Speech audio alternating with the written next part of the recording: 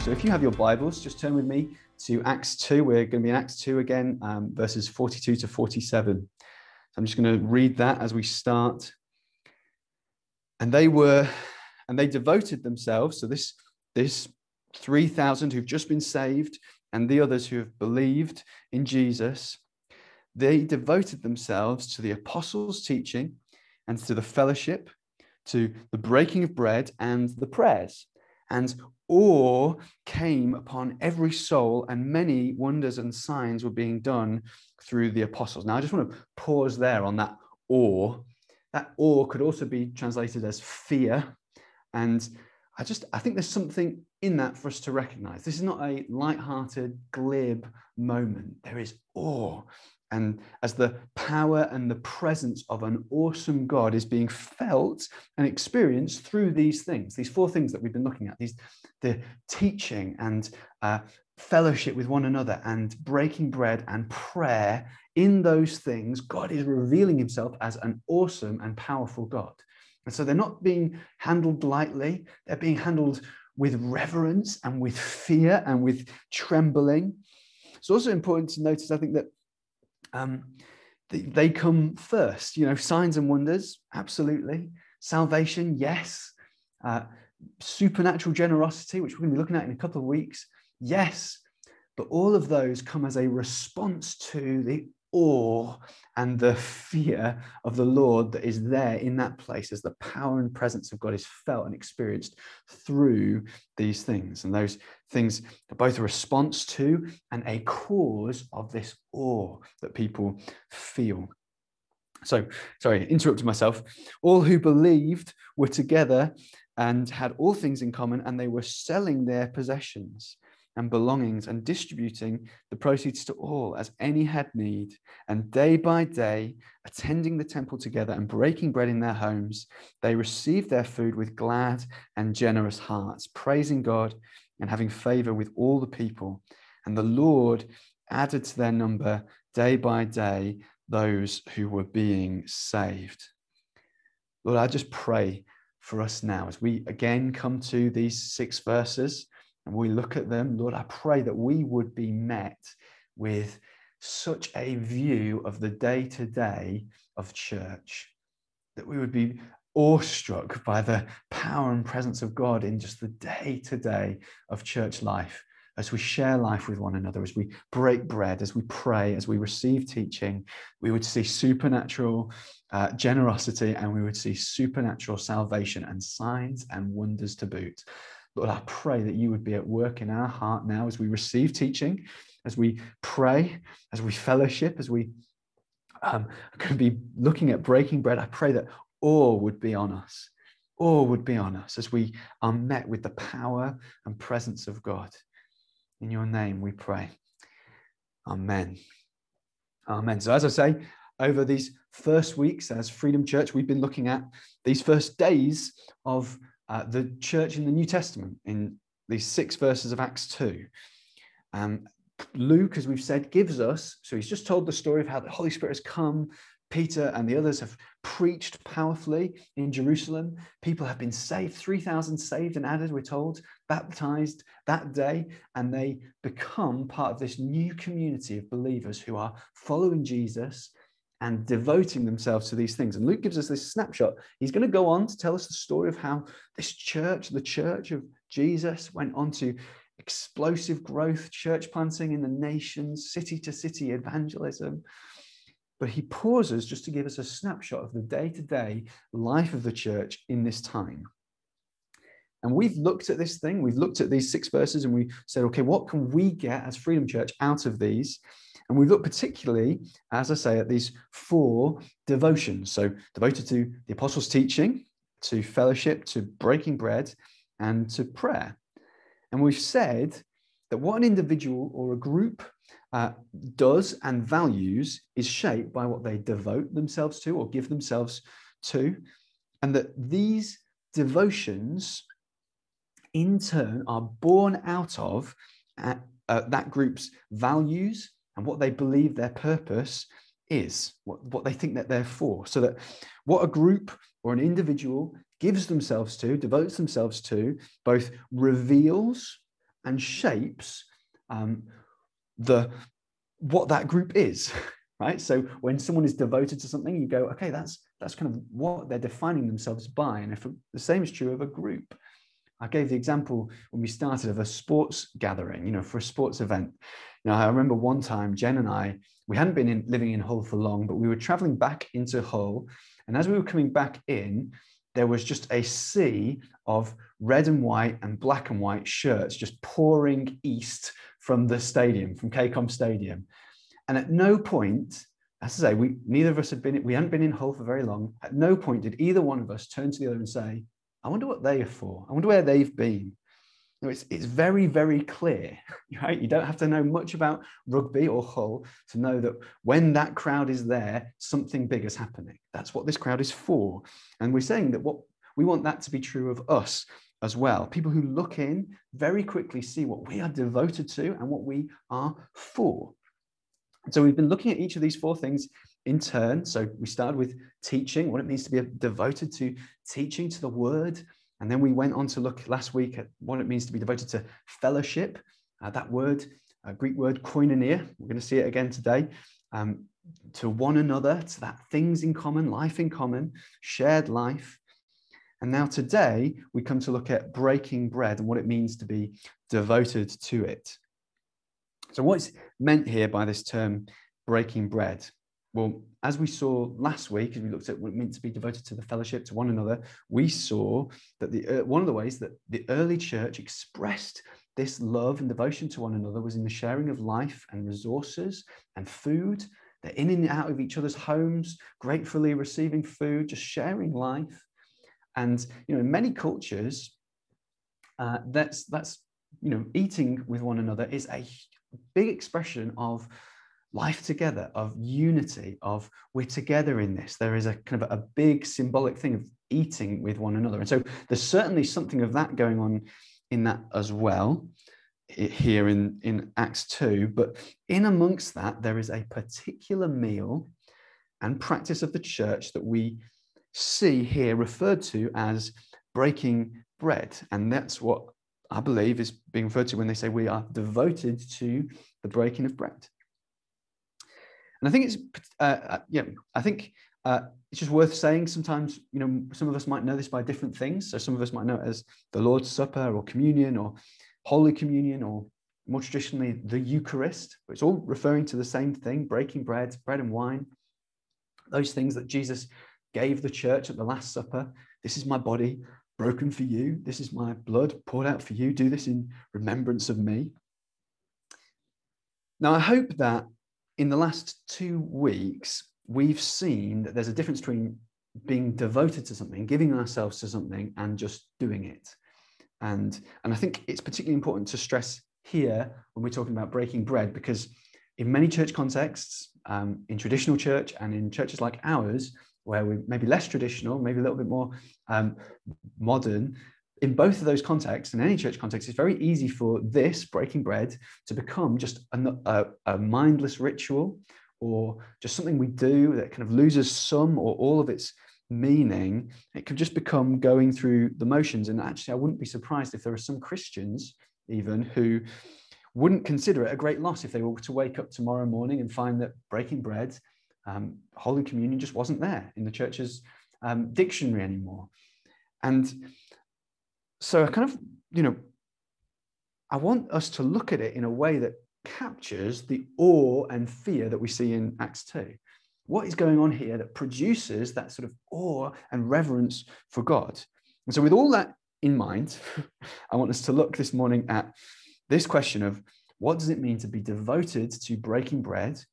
Why is it significant in the life of the church? What is it about? What does it do? And particularly, why is it important for us as Freedom Church? And what will it look like for us here to be devoted to it? And so I want to begin to answer those questions. And I don't think I'm going to be able to unpack it all, but I want to begin to answer those questions by looking at a few key things in Scripture that the Bible has to say about breaking bread. Now, the first thing that will often come to mind when you ask somebody, or maybe you would be asked, what is breaking bread all about? first thing that will come to mind, almost certainly, almost always, is that Jesus says it is here for you to remember me. Remember me by doing this. When you do this, when you break bread, when you drink wine, you're to remember Jesus and his body broken, his blood poured out.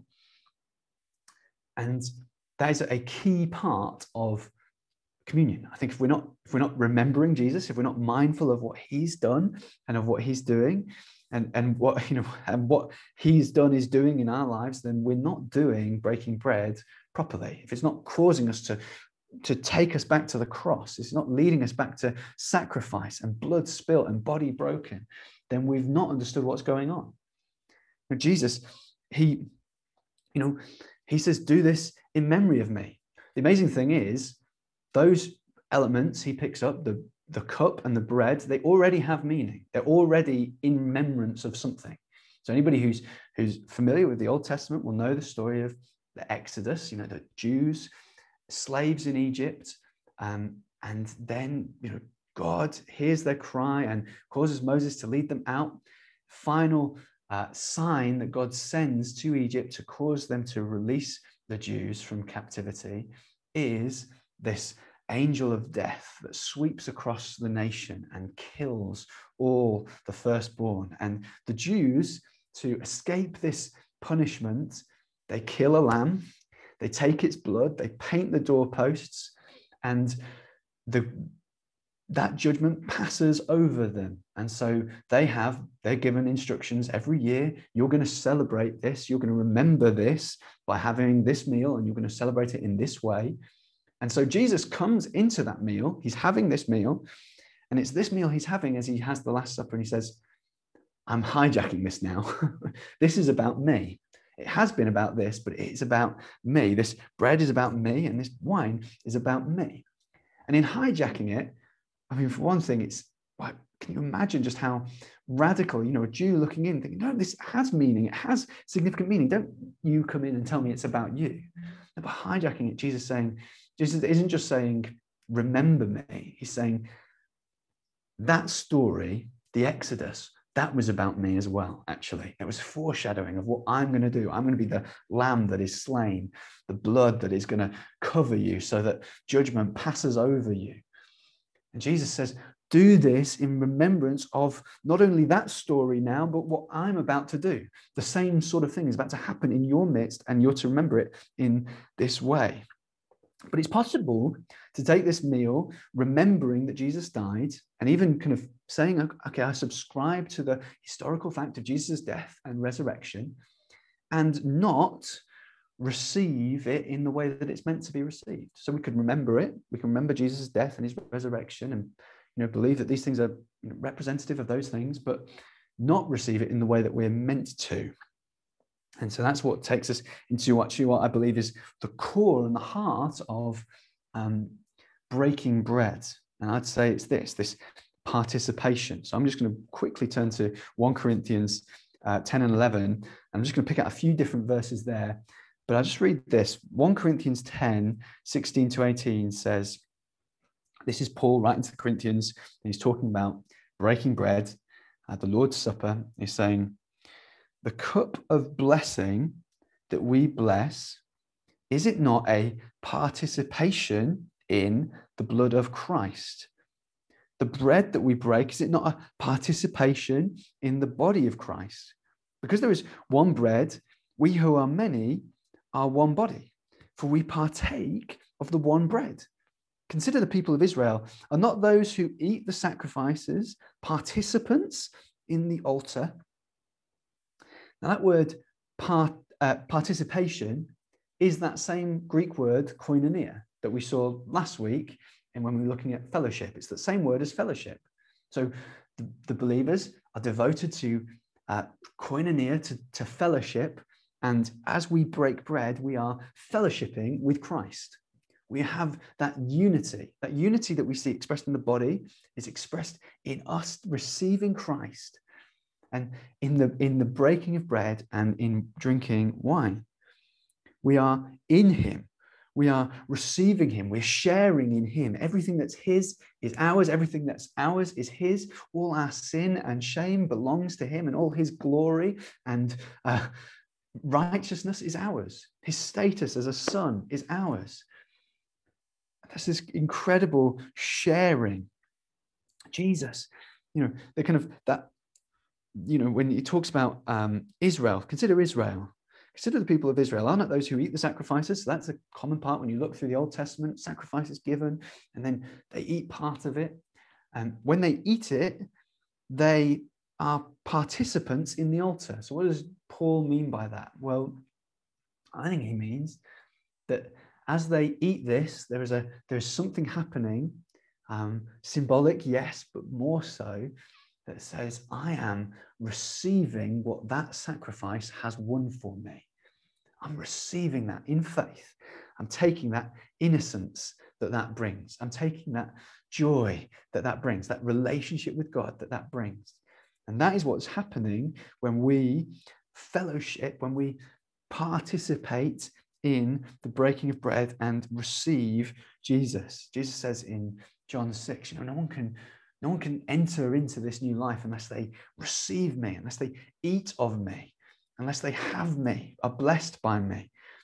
And I think there's just something for us to recognize there as we receive bread and wine in faith, that's happening. In the New Testament, in Hebrews, we're told that these kind of Old Testament sacrifices are foreshadowing. They're a shadow of what's to come. They're imperfect. They're not complete. They're not right, but they're pointing to something that's going to happen that is going to complete them and fulfill them. And this, in Hebrews, it goes on to say that those things are fulfilled in Jesus. He is the perfect sacrifice. Previously, every year a sacrifice is brought, and sacrifices are brought on different occasions, for different times, for different things. Jesus brings one sacrifice, and it is once and for all, and it is done. He brings his sacrifice, he dies, he's raised, he sits down, job done. It is done once and for all, finished, dealt with. And so all of us who have a part in Jesus, who receive him, who receive his broken body and his blood, receive him in faith and can live knowing that all their sin, all their mess is covered. It's been covered. Their debts have been paid. They are free. This is received and enjoyed in faith as we break bread. We respond to this in breaking bread. It's not a re-offering, it needs to be said. There have been times when Christians have been confused by this. They've made breaking bread a sort of a re-offering of Jesus to God. No, we're told it's once and for all. So when we receive bread and wine, we're not offering something to God. Here, God, hiding behind this sacrifice again. No, we are receiving something from God. It's a moment of blessing for us. God is offering himself to us. Here is my body. Here is my blood. Receive it. And that means that it's for sinners. You don't have to reach a certain level of goodness before you can take bread and wine, although we'll see in a moment that there is a bit of self-reflection that needs to happen. No, it's something that is received for sinners. I heard a story recently of somebody, this is an old Scottish rabbi Christian, and he used to teach Hebrew up in Scotland, and there's a story of him at a church, and this woman, they're breaking bread, and this woman just is in tears and refuses the bread and the wine.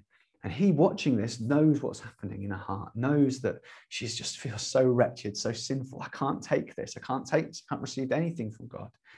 And he grabs those pieces and he takes them over to her and he says, take it.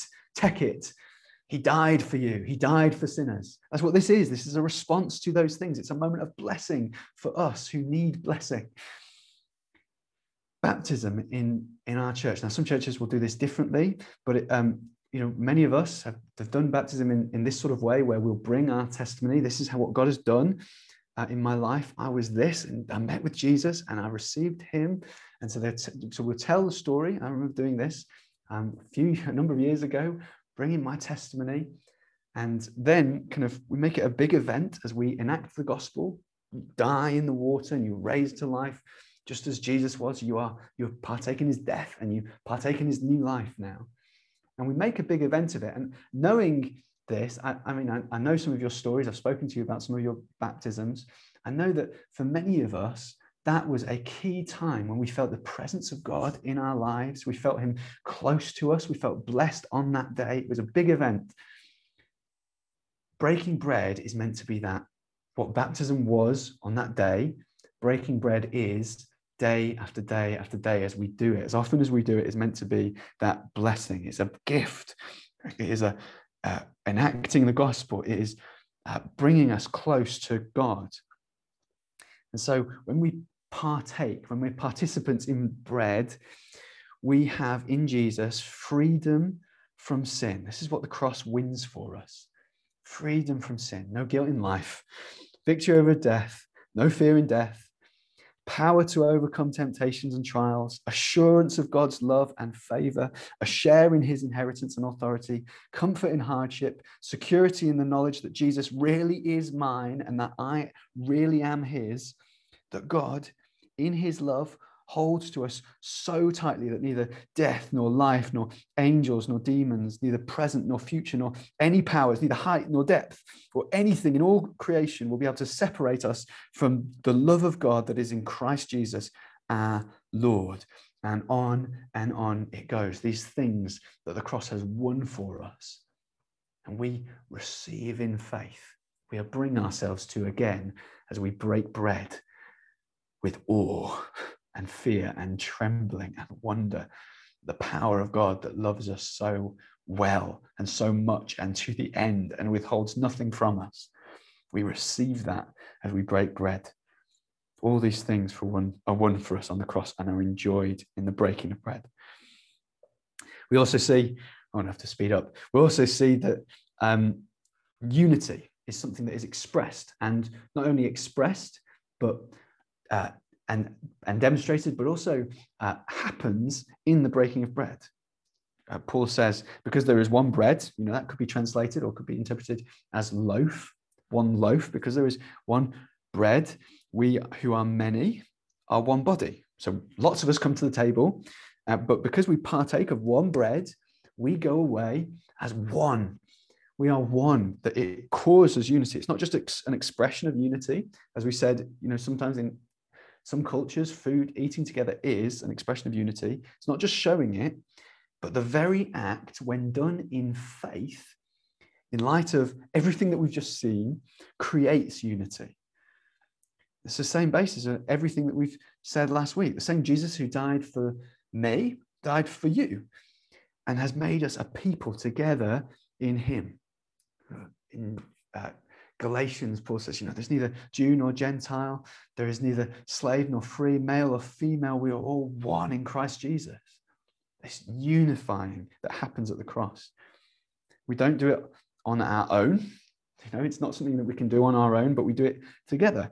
When I take part in this meal, I'm reminding myself of the unity that I have in Jesus, as we've said, and I'm uniting myself with everybody else at the table. So it's not something that I can do on my own.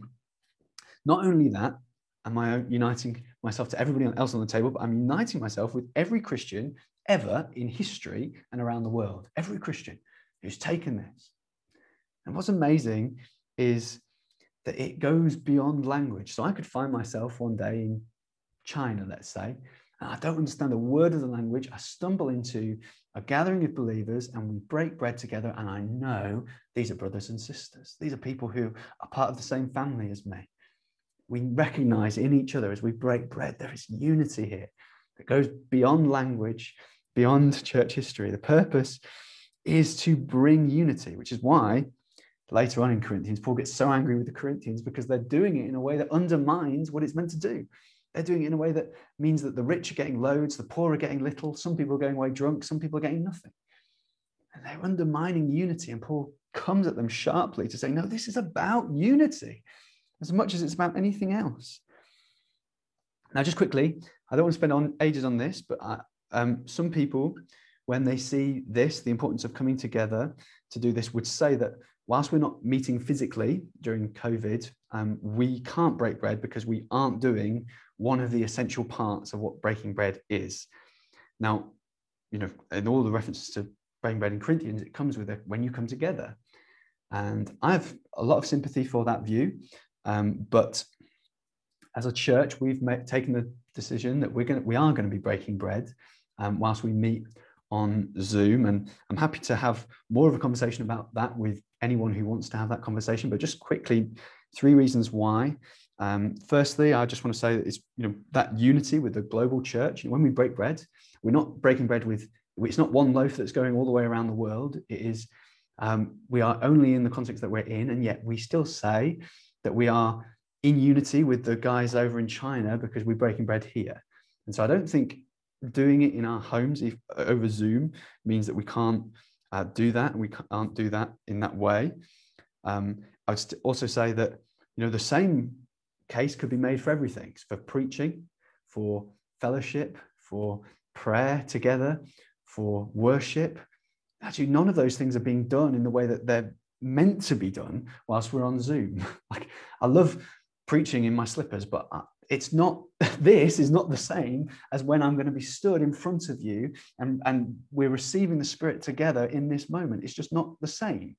And so whilst this isn't ideal, there are things that I want to make sure that we can hold on to, these things that we're still devoted to, that we exercise in whatever way we can. And so that is true of breaking bread. So a lot of these things that I'm talking about breaking bread does, it still does, even when we do it together on Zoom. Now, that whole meeting together, there's something of just, something cringes in me even when I've said it myself, and I have, we're doing church online. It's not right. We're not doing church because this isn't church. Church is the gathering. And yet we are protecting and making use of as much as we can those things, that exercising that fellowship in whatever way we can, whatever means are available to us. And so we are going to be breaking bread on Wednesday on Zoom. And finally, I just want to say it comes with an element of self-examination. Paul gives a warning to the church in Corinth. Look, when whoever eats the bread and drinks the cup of the Lord in an unworthy manner will be guilty concerning the body and blood of the Lord. Let a person examine himself then, so eat the bread and drink of the cup. And again, I just think this is that, looking back at that awe and that fear in Acts 2, this is not something that's done lightly. We don't want to do it in an unworthy manner. Now, the Corinthian church, as I've said, they are doing it in an unworthy manner. They're doing it in a way that undermines what it's meant to do. They're not doing it thinking of Jesus. They're doing it to get drunk, and some people aren't getting anything, and they're not waiting for each other, and it's just messy and ugly, and they're undermining the very thing that this is meant to do. And so Paul says, no, don't do it in an unworthy manner. As I say, this doesn't mean that I need to be perfect to receive it. No, Jesus' body was, as we say, broken for sinners. His blood was poured out, not because we're righteous, but to make us righteous. So the question we're asking ourselves is not, am I holy enough to receive this? But am I receiving this in the way that it should be received? That is, in faith and in unity. And I think there's a really key moment when we break bread to kind of ask ourselves the question, am I bringing myself back to the cross? Am I receiving Jesus again as having given himself for me? Am I trusting him with everything that I am? Am I trusting him to cover my sins? Am I trusting him to make me new? And am I in unity with my brothers and sisters here? Or am I living in a way that is causing disunity? Just serious reflection is needed at that time. So finally, I've overflowed a little bit. That's because we started a bit late with our technical issues. We're going to go back into a bit of worship, but just finally, what does it look like for us as a church to be devoted to the breaking of bread? Now, 2 things quickly. When it comes to breaking bread, we collectively make an effort to come to it, holding in our hearts what Jesus has done in dying for us on the cross, focusing our minds on that, what the cross means. We do it in receiving it in faith. So when we hold it in our hearts and we're thinking about remembering what Jesus is doing, we're receiving that in faith, knowing that he is ours and we are his. We do it also in unity, and we Fifthly, we do, and not in a way that undermines what this meal is preaching to us. It's preaching unity, it's preaching God giving himself, it's preaching faith and receiving. And we're not to do it in a way that undermines those things. And secondly, we want to make it part of the life at Freedom Church. We want this to be part and parcel of the life of Freedom Church so that when people come into us, they recognize, these guys value this, they're devoted to it. I don't think the Bible's prescriptive about how often we should do it, but there are some helpful guides in terms of figuring out how often we want to do it and how often we should be doing it. Firstly, as we said, is Jesus took it on at an annual feast. So here's an annual feast that happens, celebration, festival that happens every year. And he is hijacking it and saying, now this is about me. And so we want to put dates in our diary that say, right, we're going to do this then. And so for us, we want to make it part of our regular monthly prayer meetings, our engine room meetings. Jesus also, secondly, he also takes common mealtime elements. So bread and wine, frequently there at any meal table, certainly was in Jesus's day. And he's saying, I'm taking special elements that come with an annual festival, but I'm also taking things that are there every time you eat. So we can do this frequently at the meal table with any believers. When we can be back in each other's homes and we're eating together, we say, hey, look, there's bread here and there's wine here. Let's break bread and let's remember what Jesus has done as we eat. Let's celebrate him. And thirdly, it comes with a promise of blessing that encourages us to do it a lot.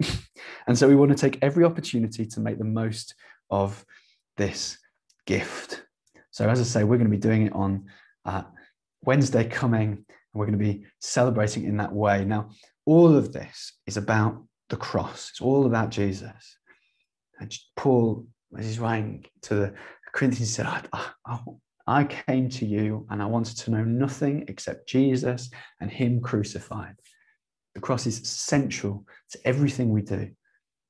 There is no gospel without the cross. There is no church without Jesus bloodied and dying on the cross for our sins. It's not about each other. We like each other, but we're together because of the cross. It's not about adventure, although we are on an adventure, but we're on an adventure that is springboarded from and empowered by the cross. And so the cross is central, and breaking bread helps us to return to that again and again and again.